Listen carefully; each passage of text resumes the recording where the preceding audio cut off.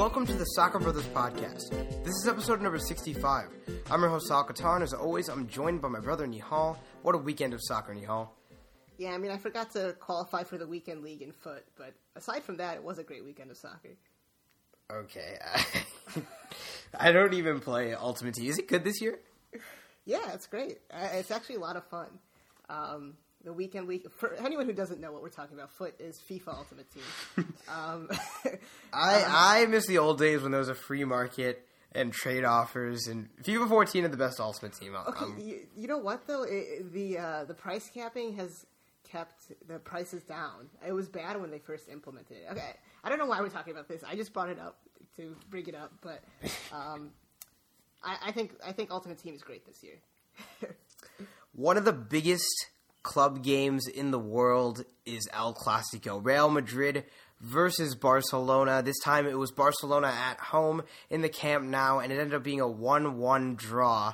The first goal came from Luis Suarez in the 53rd minute. Neymar takes a cross from a free kick, and Suarez heads it in. And then late in the second half, Sergio Ramos, as he always does, gets a header off a Modric free kick, and it ends up being 1-1. Barcelona would have liked to have those points, but what were your thoughts on this game in general?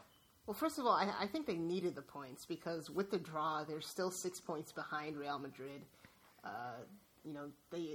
It's a huge swing for them because if they had ended up winning the match and pulling it out, it would only have been a 3-point difference. I thought that Barcelona were better for most of the match. I thought Sergio Busquets in defensive midfield was absolutely fantastic. And, Barcelona, I think, had a couple of chances to put the game away. One that comes to mind was after Iniesta came on late in the match, Iniesta put Neymar in on goal. Neymar did a great move. And sent the defender the wrong way. I believe it was Carvajal. I can't remember who it was though. Sent it the wrong way and put the ball over the top from like 10 yards out. So I think. And then Messi, like in the 82nd minute, he also had kind of a one-on-one with the keeper, but he. Yeah, and that was a great pass by Iniesta, by the way. Another great pass. He and Iniesta and Busquets were the best players on the field. But yeah, it's always Sergio Ramos, isn't it? He finds a way to pull it out for Real Madrid, and he did it again. And a very, very good result for Real Madrid, I'd have to say. I think in the first half, there were a couple of close calls. Maybe Real Madrid should have gotten one penalty. I think in the second minute was a big one. When Lucas Vazquez went down, it wasn't called. Yeah, no, I think that was a clear penalty. I think there was a handball sometime later that could have been called on Real Madrid, so I think that way it balanced itself out a little bit. But yeah, both of those I think should have been penalties. Absolutely. Yeah, in the 43rd minute, yeah. So, I mean, obviously, Messi wasn't that much of a factor in this game. Do you think that he didn't show up enough, in your opinion? I don't know if he didn't show up enough. I think at times he was definitely involved in the attack. But I guess you expect more out of him. You expect him to impact the match. He was I thought he was left on an island sort of at right wing. Tactically they were set up so he wouldn't really have to track back on defense. It was interesting. They sort of both teams really reverted to a 4-4-2 on defense. And Messi moved up top with Luis Suarez, and Rakitic sort of moved out to right mid. And I think they did that so Messi would be more involved. I don't think he imposed his will as well as Barcelona fans would have liked to have seen him do. I think a lot of the play was through midfield. It was a lot of Busquets trying to find the final ball to one of the three forwards instead of, at least a successful play, instead of more build-up play. But, it's hard to say he should have showed up more than he did. I mean, Ronaldo didn't really show up either, It was. I think it was a tough match for on both sides. Yeah, I mean, to me, from a viewer's aspect, I mean, not just because of the fact that this was a draw. I mean, this is I think in 9 Clásicos, this was the first draw, which is pretty impressive. But I didn't find this as exciting as a lot of the Clásicos that I've watched, and I don't know if that was because we didn't see a lot of, chances from Messi or Ronaldo. I mean, Ronaldo, but not superstar caliber play from both of them, and I think that I don't know. What did you think in terms of from a neutral viewer in terms of how entertaining it was? I mean, I don't think it was. It was entertaining. I think obviously half of that is the meaning of the match and it being El Clasico, but I think it was entertaining because just some of the play is just at a higher level. Manchester City versus Chelsea, which we'll talk about, was a great match, but some of the little things that players do and did on the pitch, you just don't see in other matches. And I think that's what makes El Clasico so compelling. It's the level of play. And, I mean, it's the two best teams in the world. Maybe Bayern Munich's up there, but it's realistically the two best teams in the world going at it. But yeah, it wasn't end-to-end, like a chance every 5 or 6 minutes. But I thought it was very, very entertaining.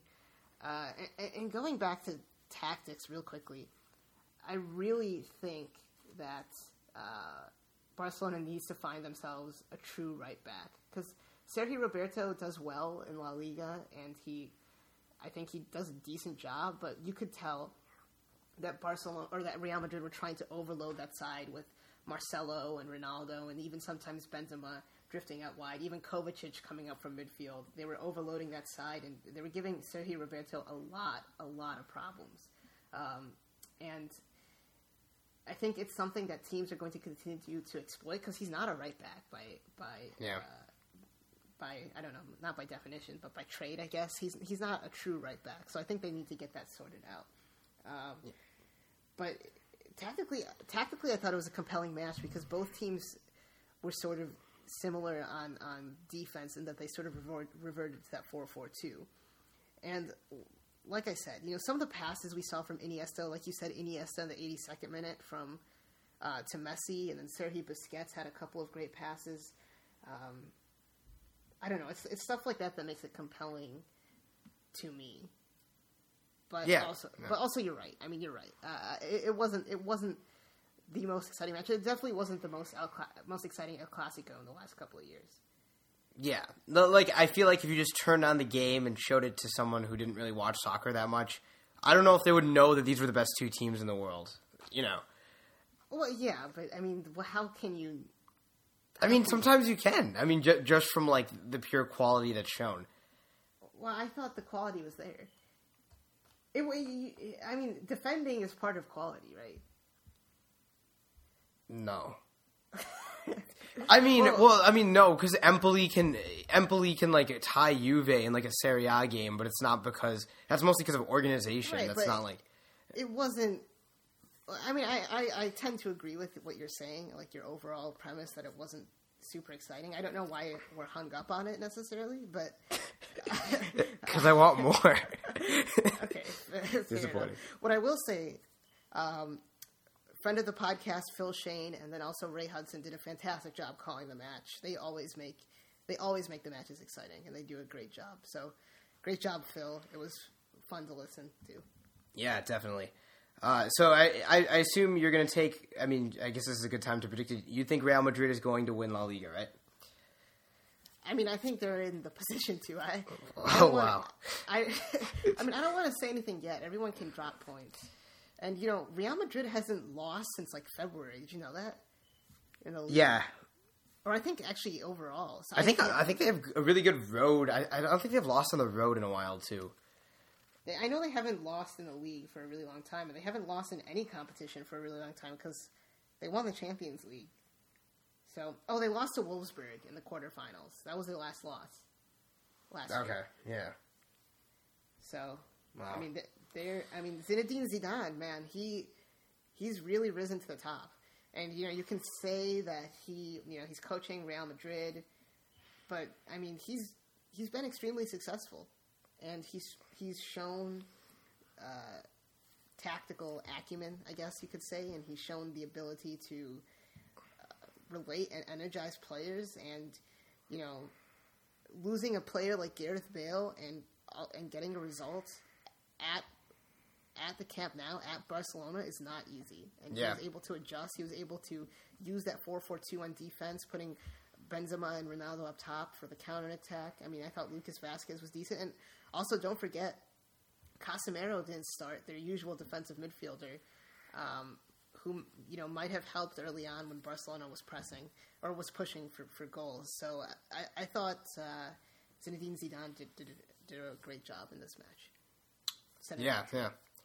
Well, one more thing regarding the game. Do you think this was a fair result? And obviously Barcelona is the one that hurt more after this match. Do you think that the blame should be on some of the star players or Luis Enrique? Or do you think it was just, one of those days for Barcelona? Well, so I think Luis Suarez was largely ineffective. I think Rafael Varane was... beating him. Suarez would try to turn, and Varane would win the ball every time. I think for the first maybe 25, 30, 35 minutes, Barcelona was dominating, and then for the last 10 minutes of the first half, Real Madrid started to come into the match. Isco started to get out wide and do what he does best and start to create. In the second half, I think it was mostly Barcelona. But Real Madrid had their fair share of Sanchez. I think it was a fair result. I think Barcelona, I think Barcelona had a better chance to win it. I think if there was going to be a winner of this match, it would have been Barcelona, if that makes sense. But I think overall it is a fair result. But going back to Rafael Varane winning the ball from Suarez, what I did notice in the second half was that Suarez started to just do one-touch passing. So whenever the ball would come into him, he would try to set Neymar or Iniesta or Messi and try to play them through one time, because whenever he would try to turn, Varane was winning. So I think that was a great adjustment by him or Luis Enrique or whoever decided to do that. And I think that opened up the attack a little bit more for Barcelona. Yeah. All right, do you have anything else to say on El Clasico? No, not really. It was fun to watch, despite what you thought. I mean, okay, I'm just comparing it to other El Clasicos. Or Los Clásicos, I suppose. That's true. Yeah, I mean, I get what you're saying. I do. Why don't we... Go ahead. Why don't we switch continents and also move back in time as we talk about Toronto FC versus Montreal Impact in the second leg of the Eastern Conference Finals in MLS Cup. It was a crazy game, one of the most exciting MLS games you'll ever see, and I'm just going to... How about I just break down each goal, then we talk about the game as a whole and what it means for Toronto FC to pick up this win. Sounds good. Real quickly, I thought we were going to Chelsea, Man City next. You said we're switching continents. I was really confused for a second. Oh, no. Yeah, I thought because this happened quite a while ago, but we didn't have an episode. Right. Then, no. I agree with your choices. Thanks. Although I don't need your approval as I am the host. So the 24th minute, Dominic Oduro scores for Montreal. Mancosu plays the ball in, and he has a nice touch and finish, 0-1. In the 37th minute, Armando Cooper cleans it up after there's a bit of a corner scrap. There was a header. It was saved. Cooper gets it through. It's 1-1 now. Josie Altidore just 2 minutes later. Sorry, I switched those times around. Oh, no, I didn't. Sorry. Josie Altidore in the 45th minute. Giovinco takes the corner. Altidore comes up and heads it. It was a great header. And then Toronto is up 2-1. Going into the second half, Ignacio Piatti gets the second goal for Montreal. It was kind of a jammy goal. I don't think he wasn't really trying to shoot it. He was just dribbling, and he accidentally gets the dribble into the goal. And then it is 2-2. Nick Hagland in the 68th minute gets the goal. It's a set piece from and Justin Morrow eventually it rolls to him, and he gets to cross it in, and Hagland, the defender, the left back, puts it in. And at this point, Toronto is up 3-2, and it's going to go into extra time, which it does. And then the 98th minute, Beitashour crosses into Cheru for a header, and 2 minutes later, Altidore does some great hold-up play and crosses it into Ricketts in the 100th minute to get a goal, 4-2 or 5-2, and Toronto goes through 7-5 on aggregate. Game over. Toronto FC is going to MLS Cup final. Yeah, real quickly, I think Hagelin was the left center back. They were using that 3 in the back again. Yeah. Yeah, what a crazy match. I really did not think that they could top the first leg of this when Toronto won 3-2, but they somehow did. I mean, that was awesome. And for anyone who says MLS isn't exciting, I mean, back to your point, this was much more exciting than El Clasico, just in terms of pure entertainment, you know? Yeah, no. I mean, it was just peak MLS. Bad defending, weird own goals, awesome attacking play, injuries. I mean, to Benoit Chirou's winner, talking about that, I mean, remember, Chirou came on like a minute earlier because Jovinko got hurt. And he was able to score the winning goal. Yeah. So, you know, Jozy Altidore. Let's talk about Jozy Altidore. Jozy Altidore has been absolutely fantastic in the playoffs. I think he has 5 goals in the playoffs. Is that right? I don't know. That sounds right.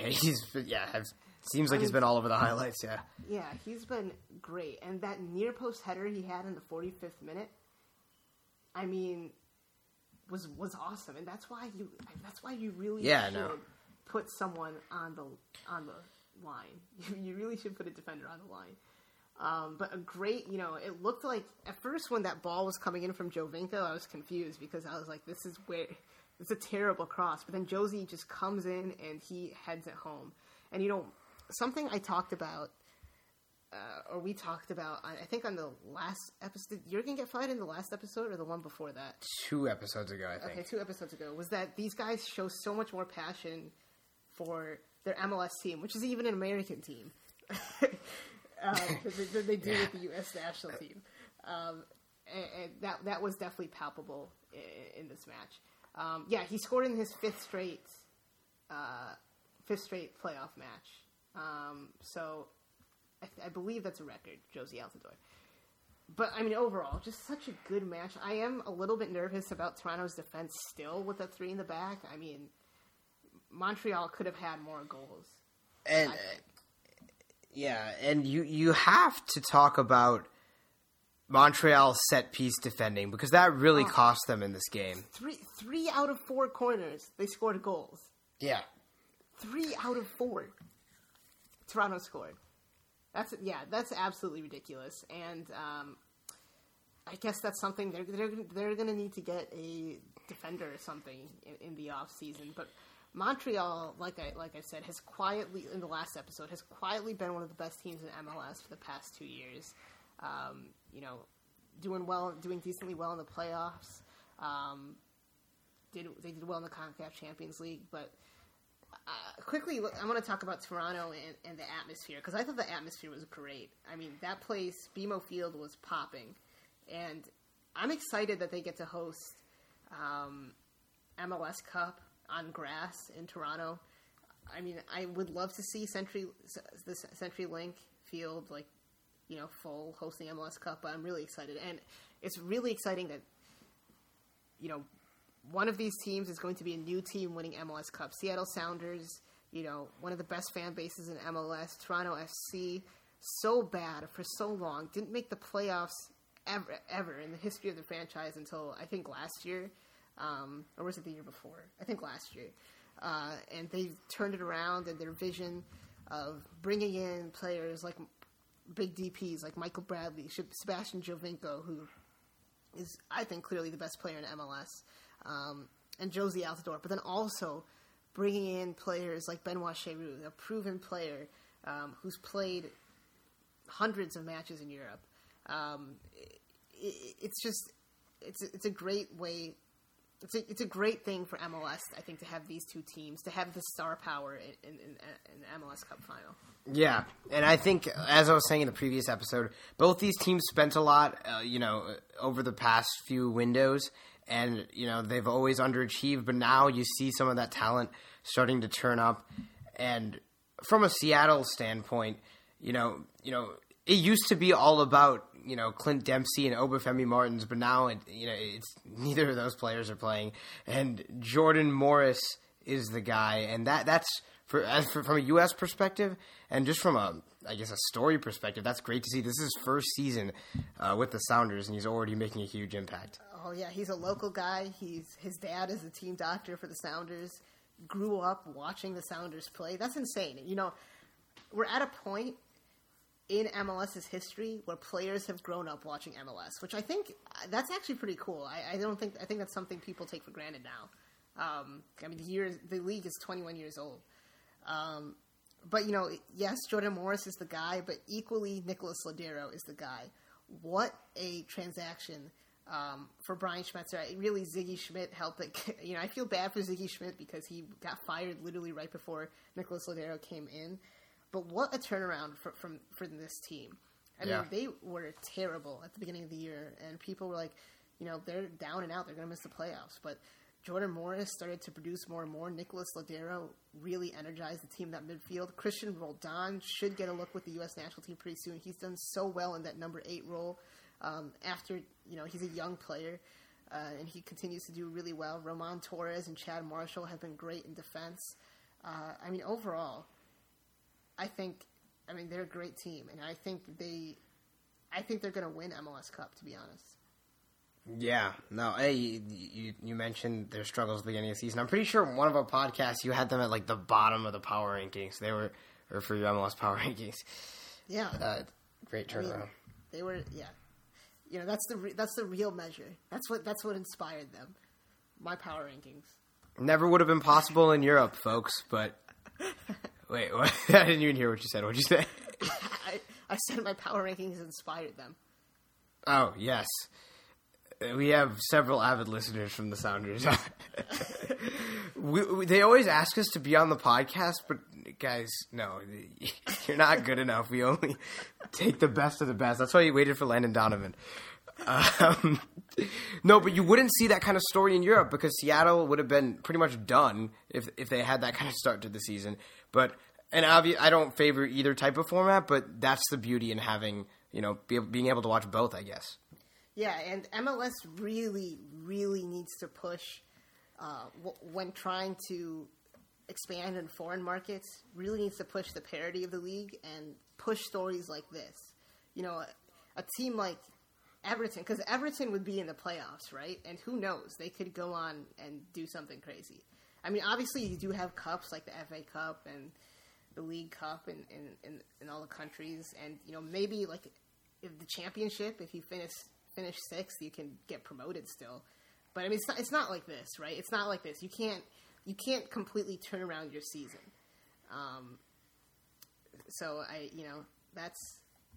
excited. I'm just excited.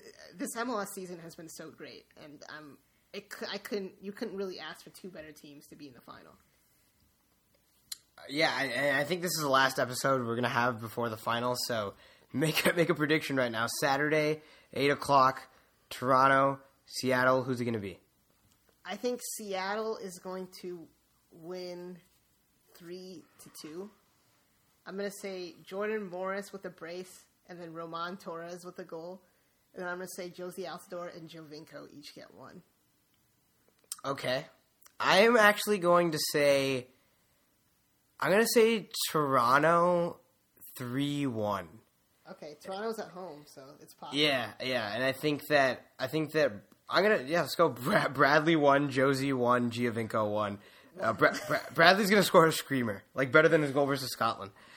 I don't know if that's possible. Actually, no, I don't think he doesn't even try those as much. He used to try them more. Yeah. Who's gonna score for Seattle? Ivan Schitz is gonna score for Seattle. That was kind of a random pick, but okay, I can dig that. But it's not going to matter because that will have been late in the game, and then he's going to do the whole thing where he's going to grab the ball and set it back up, but it's going to be to no avail because... Okay, you're going really specific. Yeah.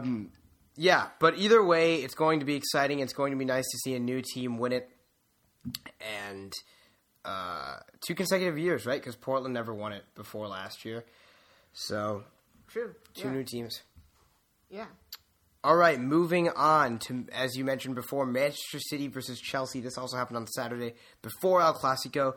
Manchester City lost 1-3 at the Etihad. Let's go through the goals. In the 45th minute, Cahill scores an own goal, which is a goal for Manchester City off a Jesus Navas cross. Terrible clearance technique. We'll get into that later.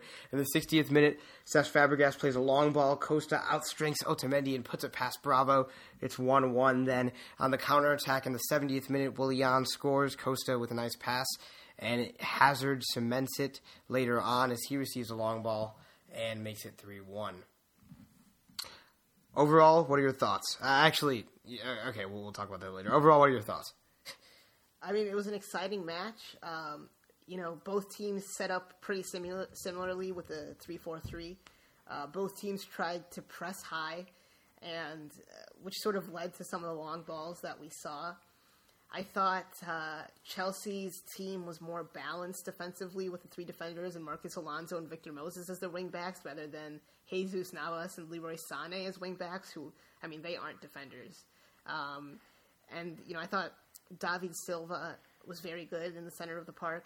I mean, all of that being said, Manchester City dominated the match for 60 minutes and really should have put the game away a couple of times. Aguero had a couple of really good chances. Kevin De Bruyne obviously had the wide open sitter that he put off the crossbar. But Chelsea, this is why they are going to win the league. This is why they were my pick to win the league. Antonio Conte knows how to set up his team. We saw it in the Euros. He knows how to get the best out of his team. They defended. They adjusted when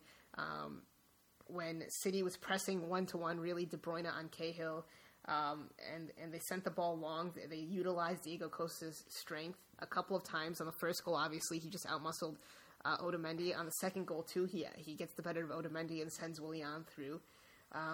They made the adjustments, and they are ruthless in their finishing. And that's the difference between a champion and second place, really. I mean, you got to finish your opportunities. Okay, Manchester City could still win the title. I don't think it's going to happen. They're only 4 points off.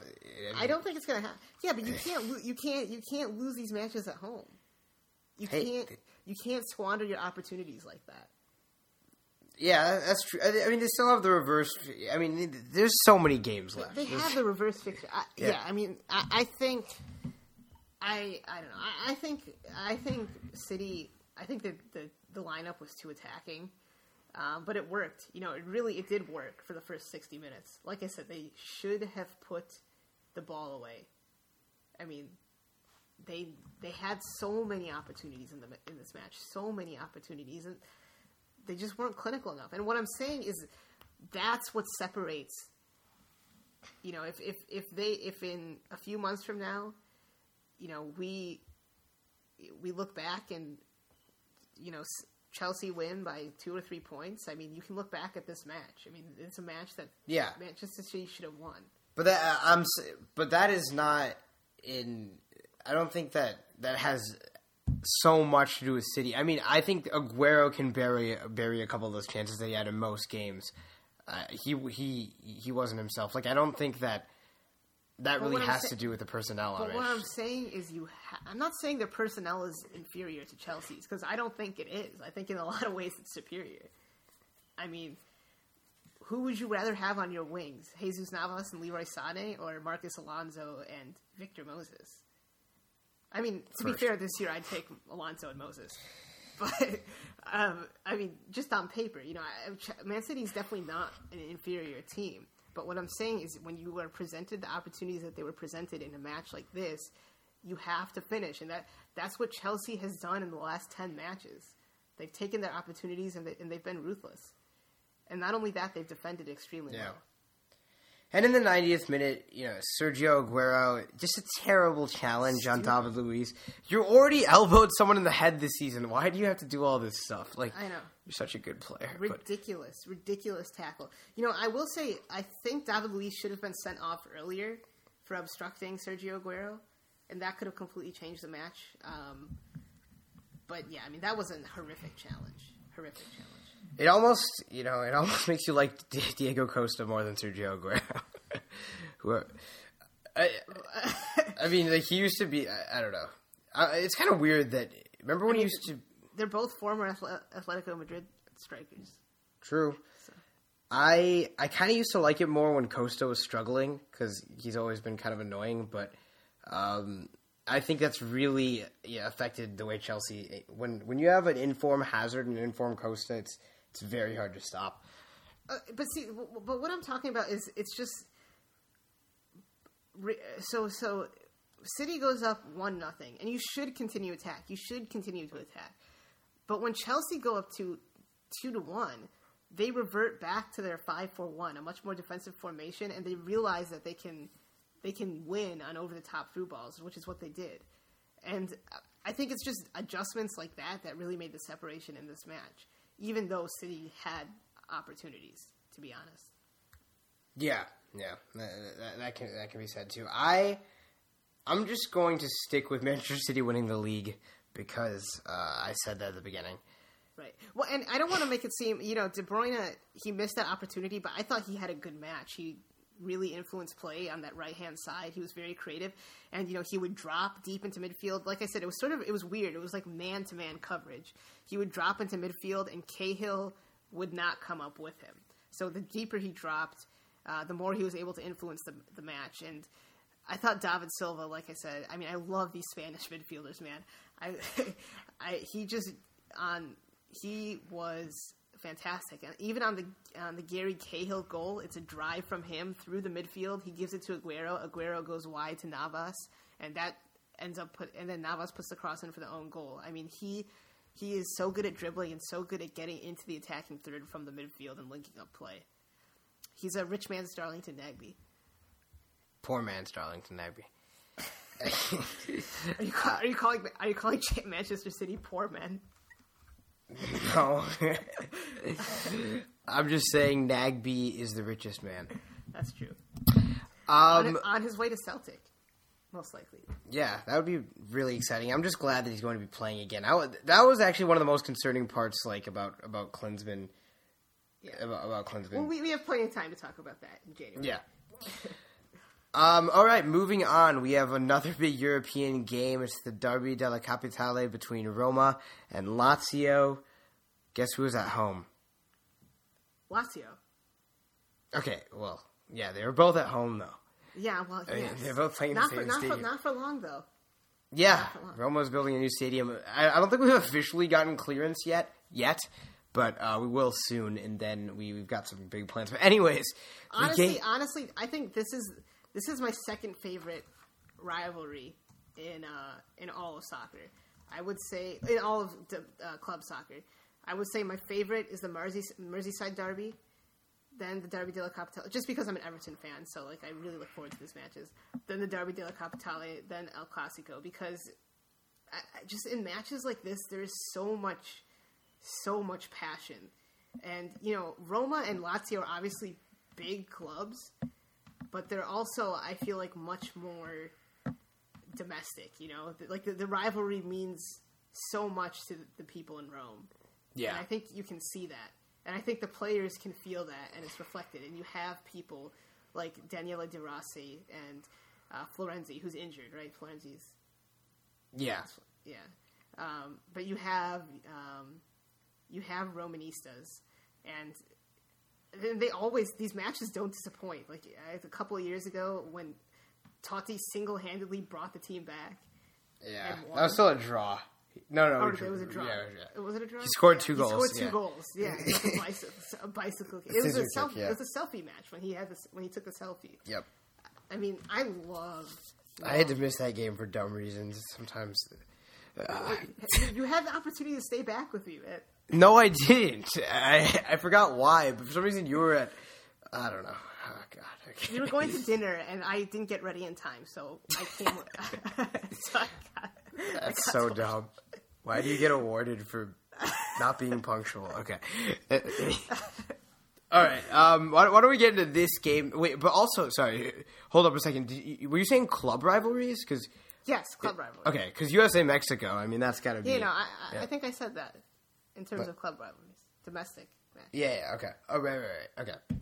So the Rome derby this time around went in Roma's favor, as they took the W 2-0. Lazio seemed to control the first half. They had a lot more chances. Immobile had a big chance in the 13th minute.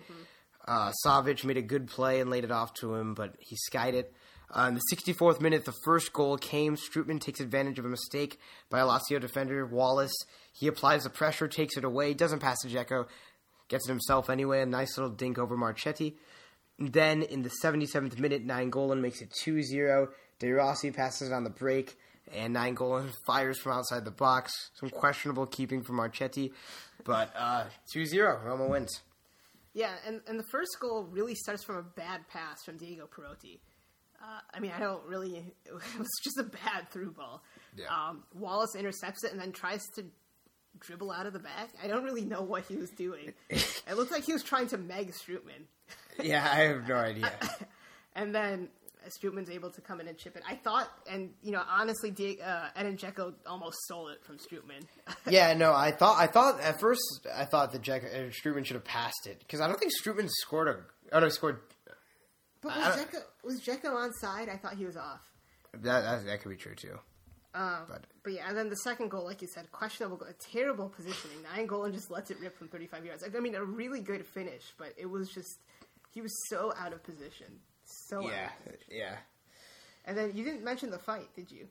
No, after this, you go ahead. No, you go ahead. This is all you. So after Strootman's goal, there was a big fight, and eventually Danilo Cataldi, Lazio bench player, gets a red card.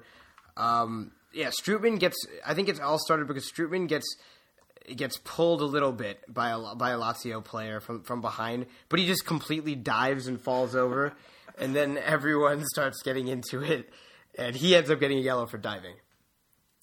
Yeah. Yeah, I mean, just, classics. It's all in good.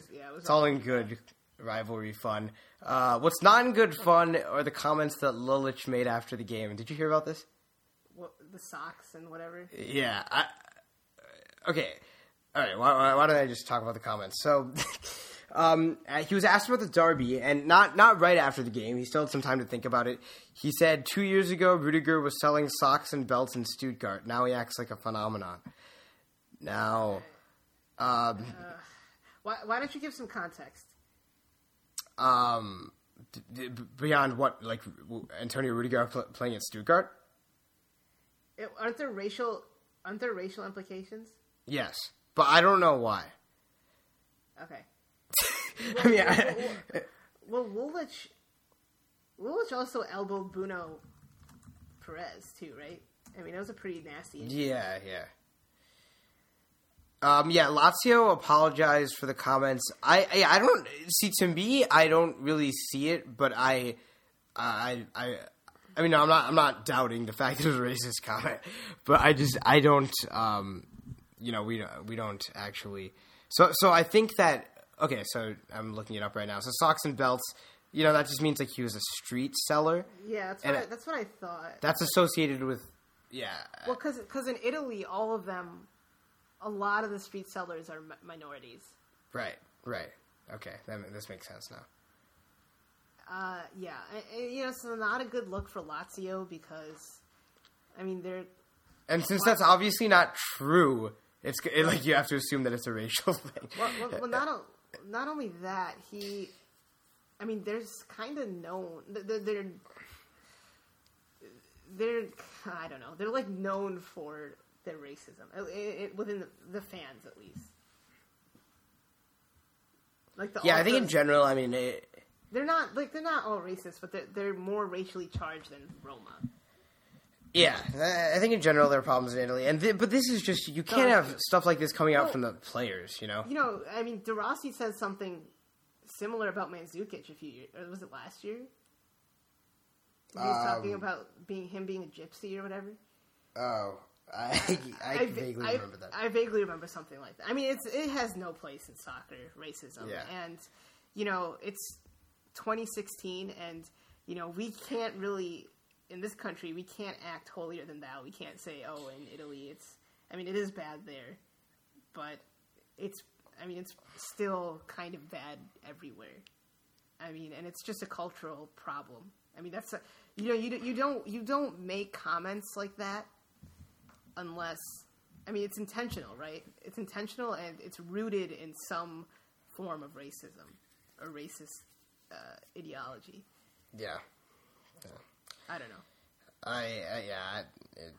It's just dumb. Anyways, what did you think of the game overall? Oh, Lulich said white people sell stocks too. That's how he responded. Are you serious? Yeah, I didn't hear about that part. Okay. Let's just move on from this.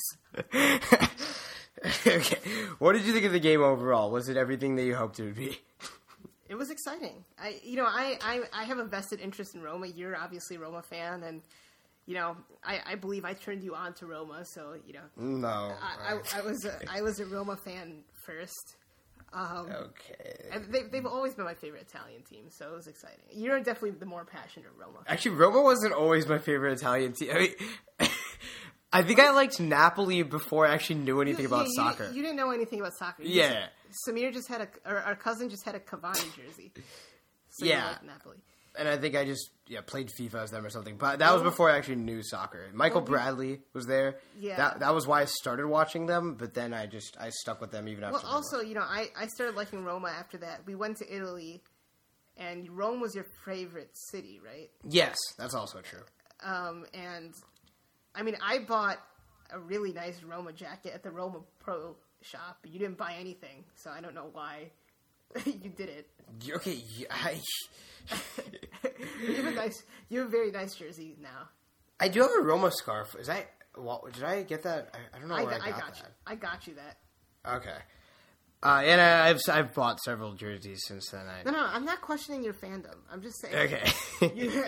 I'm just saying you have to thank me sometimes. You should be grateful. Yeah, I turned you on to Everton though. That's just patently untrue. Because Tim Howard and I was the first one to look up Tim Howard's Wikipedia page during the 2010 World Cup. No, this is all lie. You were asleep during our match. Okay. Against Ghana. I don't understand why you didn't wake me up. I tried to. Your whole excuse is, what? If I didn't wake up, what does that mean? You wake me up. Okay, we were in India, so it was like at 3 a.m. or 4 a.m. the match. I tried to wake you up. Okay, that's fine. I don't understand how you can fail at waking someone up. When it comes down to it, I got you into soccer, and we wouldn't be here. No. If it weren't for me. Landon Donovan got me into soccer. That's fair. And it came full circle when he came on the podcast. That's true. If you haven't listened to that, go listen to it. It's episode 60 of the Soccer Brothers podcast. It's available everywhere on iTunes, Podkicker, Google Play, also on our website, soccerbrotherspodcast.com. Before we sign off, quickly, I want to talk about the U.S. U17 national team in like a tournament of friendlies. So not really a tournament, but also a tournament because they got a trophy. They beat Portugal 7-1, Turkey 5-1, and Brazil 3-0. So great job for them. I don't want to go too crazy with the hype, but a lot of people are really hype about it. You have some players like Andrew Carlton, who Atlanta United signed. By the way, Atlanta United, I mean, they just signed Almiron, the Paraguayan international. He's a young player. I don't know. They're doing some great stuff over there. And Tata Martino is the coach for Atlanta United. I know I'm going on a little bit of a tangent there. I just can't get over that. That's crazy. Tata Martino. Isn't that... I mean, yeah, he was the manager for Argentina. Yeah. The last two teams he managed were Barcelona and Argentina. And now Pretty he's in good. Atlanta United. Yeah. But yeah, congratulations to U17s, though. Yep. Also, I don't know if we mentioned it last week, but Joshua Perez, the 18-year-old for Fiorentina, made his debut. That's pretty good stuff. Well, and you know, he's a player I've really liked for a long time, and a player I actually thought would, a couple of years ago, would break into the scene earlier than Pulisic. Obviously, I was very wrong about that. But he has, you know, he's a very exciting player. He plays on the wing, usually the right wing, left-footed player. Loves to cut inside on his left foot, and he looked pretty comfortable when he came on for Fiorentina. And the last American in Serie A was Michael Bradley. So Yeah. I'm very excited to have another player to follow in Serie A. It's just another match for us to watch, man. Now we have Everton, Roma, Dortmund, Fiorentina, and whatever big match is on that weekend. Yeah, it's crazy. It's crazy. Yeah. He's actually the nephew of Hugo Perez, the former U.S. national team player, which is pretty cool. Yes. Yeah, Hugo Perez is pretty vocal on Twitter, actually. So, Oh, no. I don't think I've seen a tweet from him. I'll check him out. yeah. And, yeah, okay, here's the thing, and it made me think of this. What were you just saying? Oh, yeah, you were wrong about Perez coming on before Pulisic. Yeah. See, the thing is, you call everyone, so I can't really give you credit when you call someone. Okay. I'm sure there's so many people you call. That is not true. Josh Perez, Christian Pulisic, and Rubio Rubin. Those were the three that I really pushed. Okay, how about you tell me right now a youngster that you don't think is going to amount to anything? That I don't think is going to amount to anything? That's really rude. No, because then I know if you do a little bit of both, then I can say you were right about that too. Okay, like I don't see Danny Barbier doing anything. He plays for West Brom. Andrea Novakovic. Hopefully he comes on. He plays for Reading. He's starting to score goals. He's starting to get some looks. I don't know. I mean, right now the players I'm excited about are obviously Andrew Carlton, Weston McKennie for Schalke, Haji Wright for Schalke, and Mukwale Akale for Villarreal. I think he's great. I'm excited for him. Okay. And then, you have players like Brooks Lennon at Liverpool. He keeps on scoring for the U23s.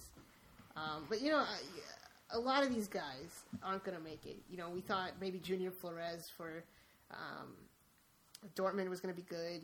He didn't do much. Boxy Yomba hasn't... I mean, he was the first person that came to mind, honestly, when you said young players who aren't going to amount to anything. He's on Orlando. I mean, but they still can. They still can turn it around. You never know.